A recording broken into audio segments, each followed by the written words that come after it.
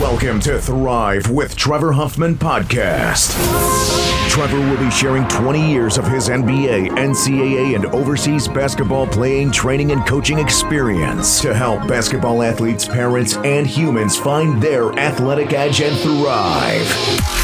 Thrive is a deep dive into the lives, routines, habits, and minds of the world's best mental performance coaches, leadership professors, pro basketball athletes, NBA and WNBA skill trainers, and thought-leading sports psychologists. Let Trevor help you find the edges of your comfort zone so you can thrive.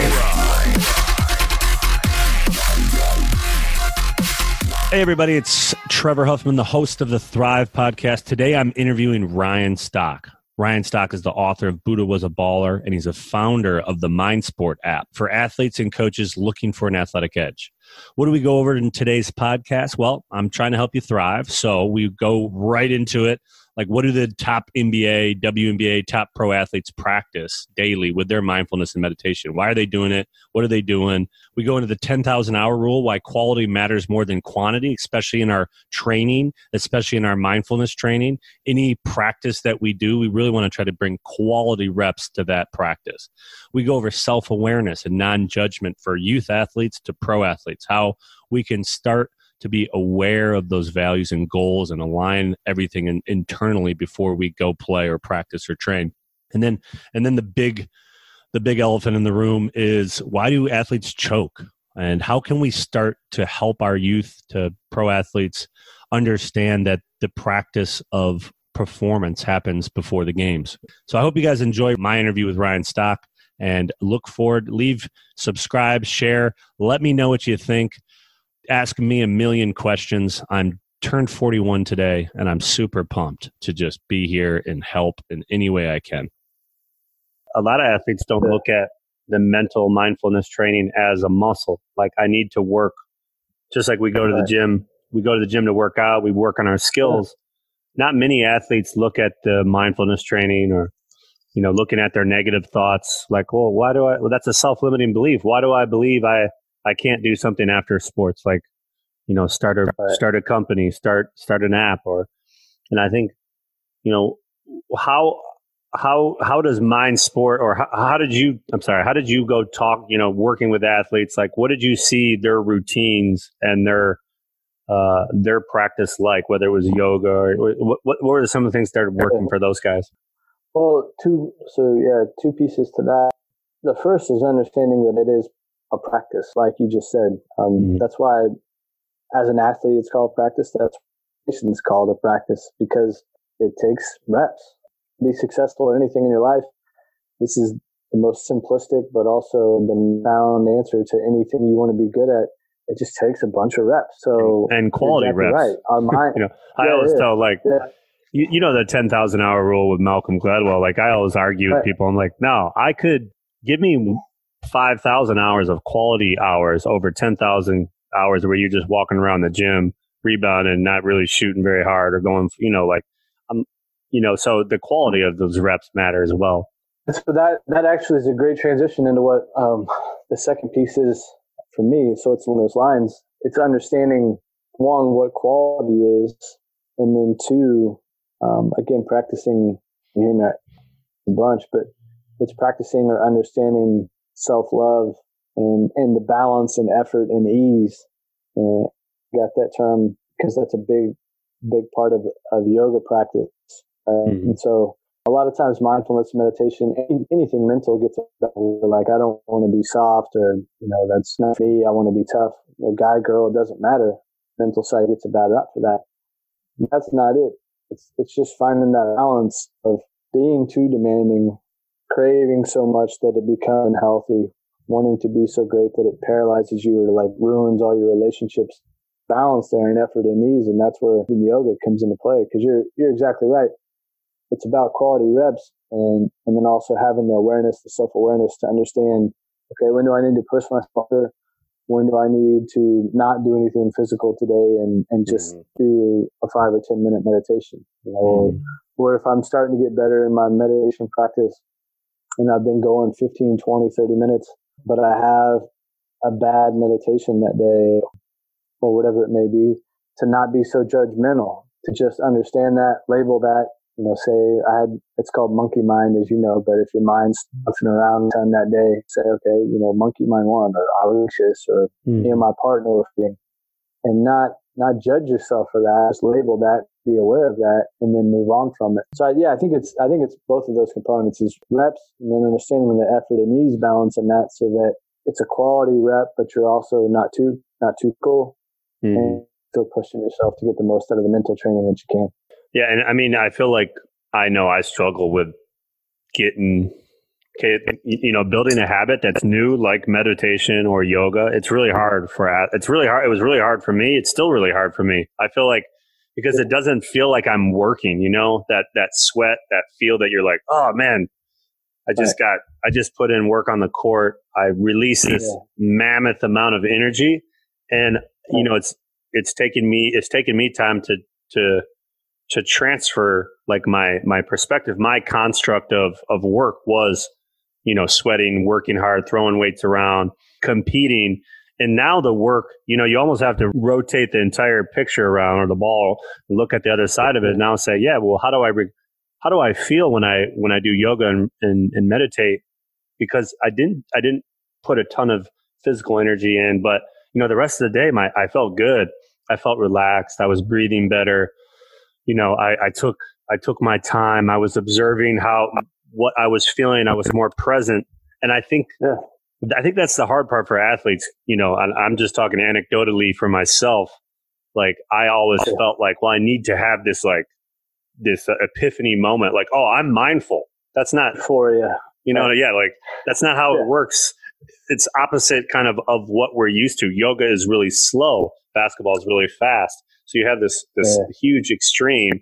So I think for basketball athletes, especially, or any athlete really that's used to that release of energy, is different. This is different. You have to slow down. And I think I'm hoping Mind Sport can help me stay on track. I don't know. Will it, or is this like the way we do it? Real quick, and then I'll come back to the point you were making, because I think that's important too. But so what we do, the way the series is set up, we begin series like meditation 101. Essentially, the first week we essentially hold your hand and say, "This is how you meditate. Here's different sessions for the different emotions you're thinking and feeling. This is what your first week." And those are all quick hitters, 2-3 minutes. I think by the end of week, the most we sit for is like 5 minutes.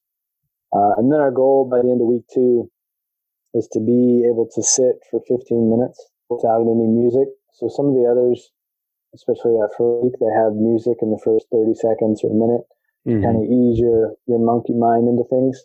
And then, by the end of week 2, it's the goal is to get you to sit for 15 minutes and be okay. That doesn't mean that your mind's not going to jump around. It doesn't. You're going to be able to quiet your mind that entire time. The mind still wanders. Even one of my favorite quotes is the Dalai Lama said. Someone asked him one time, and for those that don't know, the Dalai Lama's probably the highest up as far as meditation and mindfulness is concerned. But somebody asked him one time how he's able to not get angry anymore, and he was like, "Oh, I still get angry." He said the only difference now is I'm able to get over my anger quicker than I used to. So it's not that even the highest level meditators or highest level mindful athletes don't still feel anger, don't still feel frustration. It's that through the use of the app like Mind Sport and meditation and mindfulness in general, you get over these emotions quicker. So you're able to get back to your baseline and the highest version of yourself. Or at a quicker, more efficient way. Or you witness that emotion. Like I had, a lot of athletes I coach, half the time they're not observing what is going on, with that emotion. What are you feeling? Why did you just freak out? You turned the ball over 5 times and now they're just like, you've seen every athlete do that. It just, it takes them up to the cliff and then it just drops them off because they can't observe the emotion. They can't witness the thoughts going through their head and they can't bring themselves back and get over it and move on. Cause it's always the next play. And that's a great point. That's the definition of what mindfulness meditation. So again, for those that don't know, mindfulness is just the ability to stay present, to be present, right? So you're not thinking about the past, you're not worried about the future, you're instead present. You're observing thoughts, you're feeling sensations, you're noticing heat, cold, noticing the breath. The breath is generally what what most meditation practices. So all that means is staying present, right? So one of my things is called the sacred pause, which is exactly what you're talking about, right? And all that means is I'm driving the ball down the court in the middle of the floor in transition, and I'm trying to make a move at the top of the key. I lose the ball, right? So most people's reaction, like what you just talked about, so our snap reaction is like foul the guy or make a second mistake that's going to compound that first mistake that we already made, right? Well, what the sacred pause is the difference between reacting, which you just, and what's known as responding, which is just taking that deep breath. Sometimes if it's something that really frustrates the hell out of us, it takes 4 or 5 deep breaths. It's taking that one moment, that one deep breath, so that when I turn that ball over, instead of snap reacting and just fouling the hell out of somebody, I take that deep breath instantaneously. And this takes a lot of training, like you mentioned. It's not something you can just flip a switch and do instinctively and repeatedly. It takes practice. But when I have that turnover, instead of fouling the guy right away, I take that deep breath, I sprint back on defense, I get the ball stopped in transition, the defense floods in behind me, and so now we get a stop. And instead of, maybe it's my third foul in the first half because I snap reacted, I take that sacred pause, I use that mindfulness practice. Okay, I breathe, I sprint back, I get the ball stopped, we get a stop on defense, I get to stay in the game, we don't lose any momentum, and now we're right back where we were. So that sacred pause, the difference between reaction and responding thoughtfully, that's a huge part of mindfulness in general.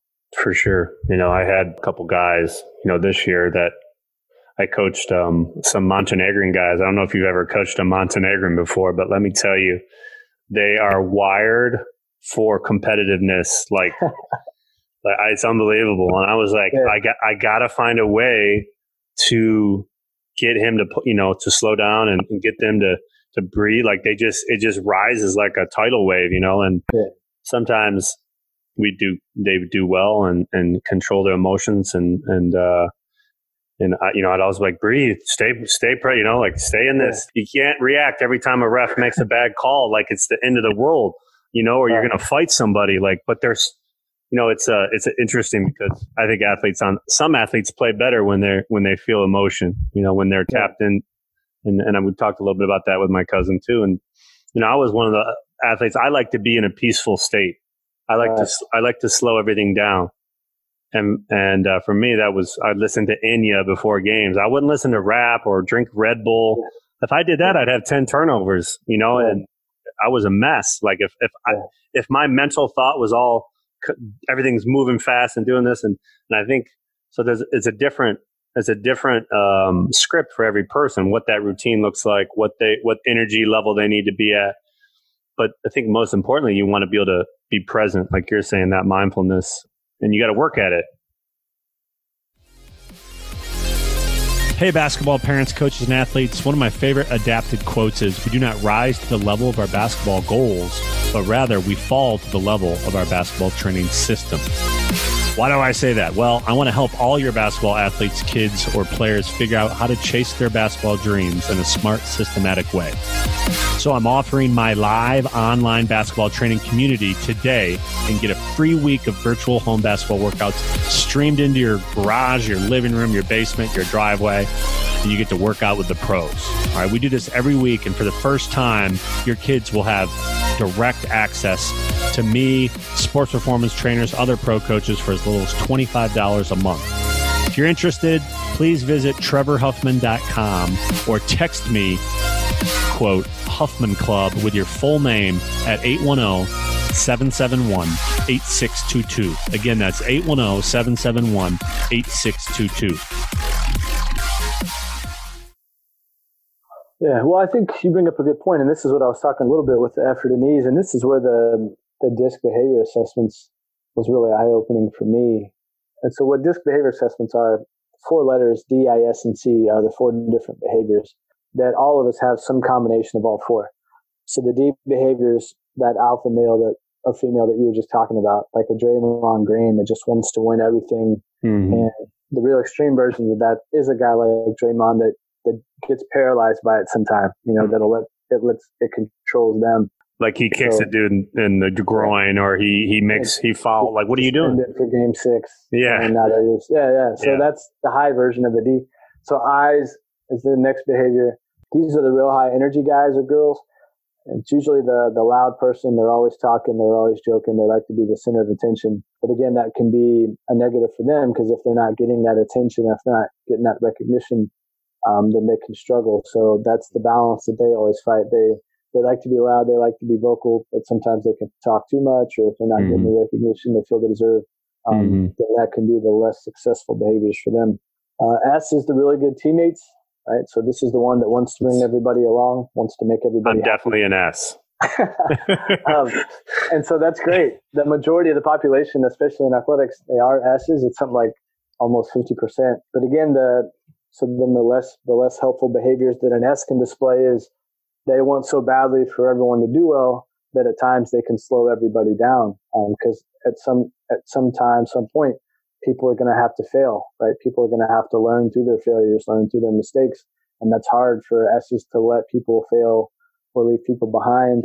The other thing that can be less helpful for an S is they want so badly to help everyone that they'll take too much on their plate. And that can be overwhelming for them. They want so badly to help everybody that they'll try and do everything. And that can start to really weigh on their shoulders.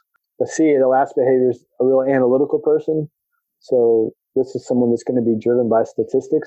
A lot of times these are in the professional world, like accountants or engineers, people that only think by facts and figures. And if it's not presented to them in that light, then they don't really care. They're not driven off of emotion much at all. They're analytical people. So I explain all that because you're right. And that's where the effort and ease topic that I was talking about a little earlier comes into play, because everybody's motivated differently. Everyone communicates differently. Everyone's going to be driven differently. We have to be aware of that. That's why that understanding is so important as coaches and athletes both. But no matter which of those behaviors you are, having the awareness, first of all, but then also being able to integrate this mindfulness, this mental training, so that you're aware of it and then also able to balance that and even modify it. You know, you may need to modify your behavior. So say you're an S, you may need to be more of that D behavior sometimes and be more competitive and be more fiery. A D may need to be a better teammate every once in a while and not try and kill everyone all the time like Draymond does. Same with those I's and C's. Sometimes a C needs to be less analytical and not as fact-driven and have some more fun with his teammates or be a little more competitive. So yeah, we all have to modify and be aware of those things. But no matter which of those behavior styles you are, being able to take practices like the sacred pause, being able to control your breathing, being able to integrate all these teachings, it's going to make you a better athlete no matter which styles you prefer. Yeah, it's good stuff. Well, I think we're about 35, 40 minutes in. So, you know, I usually try to keep it short. I know attention spans these days because people don't practice mindfulness. They're like mine. Only thing I'm watching right now is the Tiger King on Netflix. That's about the only thing that keep my attention. Do that too. Did you? Yeah, that was a good one.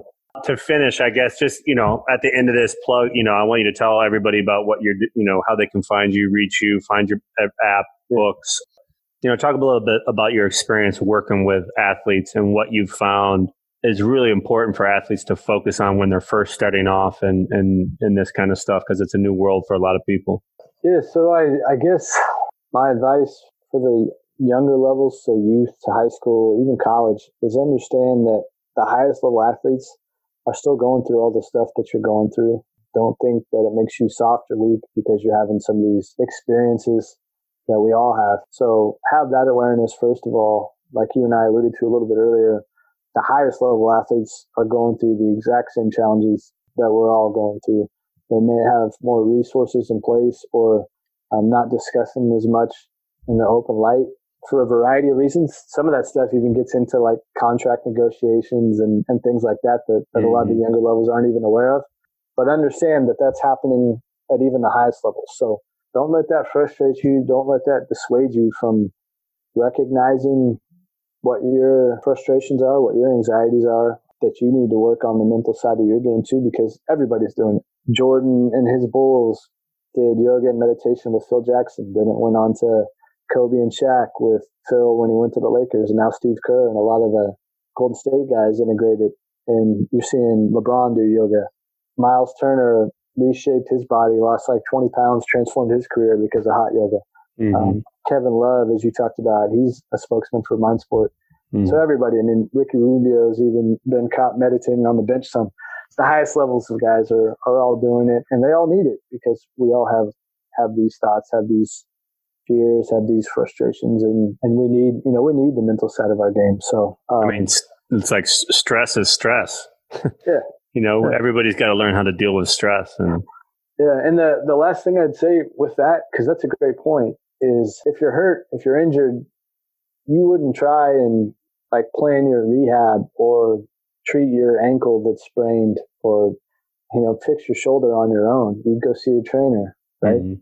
Well, the same's true with your mind. If you're having some stuff that's starting to become out of the norm, or even if you feel like you're in a good space, use some of these resources like Mind Sport, like what we're doing, because just like you wouldn't try and fix your body or fix your car on your own, the same is true with your mind. We all need some resources in place, some people to talk to, another perspective on things to keep us healthy, just like we wouldn't try and do any of that other stuff on our own. That's so true, man. It's guidance, like I don't know how to fix your car, but I might be able to fix your jump shot. But, I'm not trying to fix my own alternator, because I know that I need guidance, and I think the mental stuff, people, they're in their head and they don't even realize it. Like you said, the monkey mind just up there chattering away. And when you start to get and look at it from an observer or a witness, and you can look at it and say, oh, I know what he's talking about now. That's like the beginning step for me,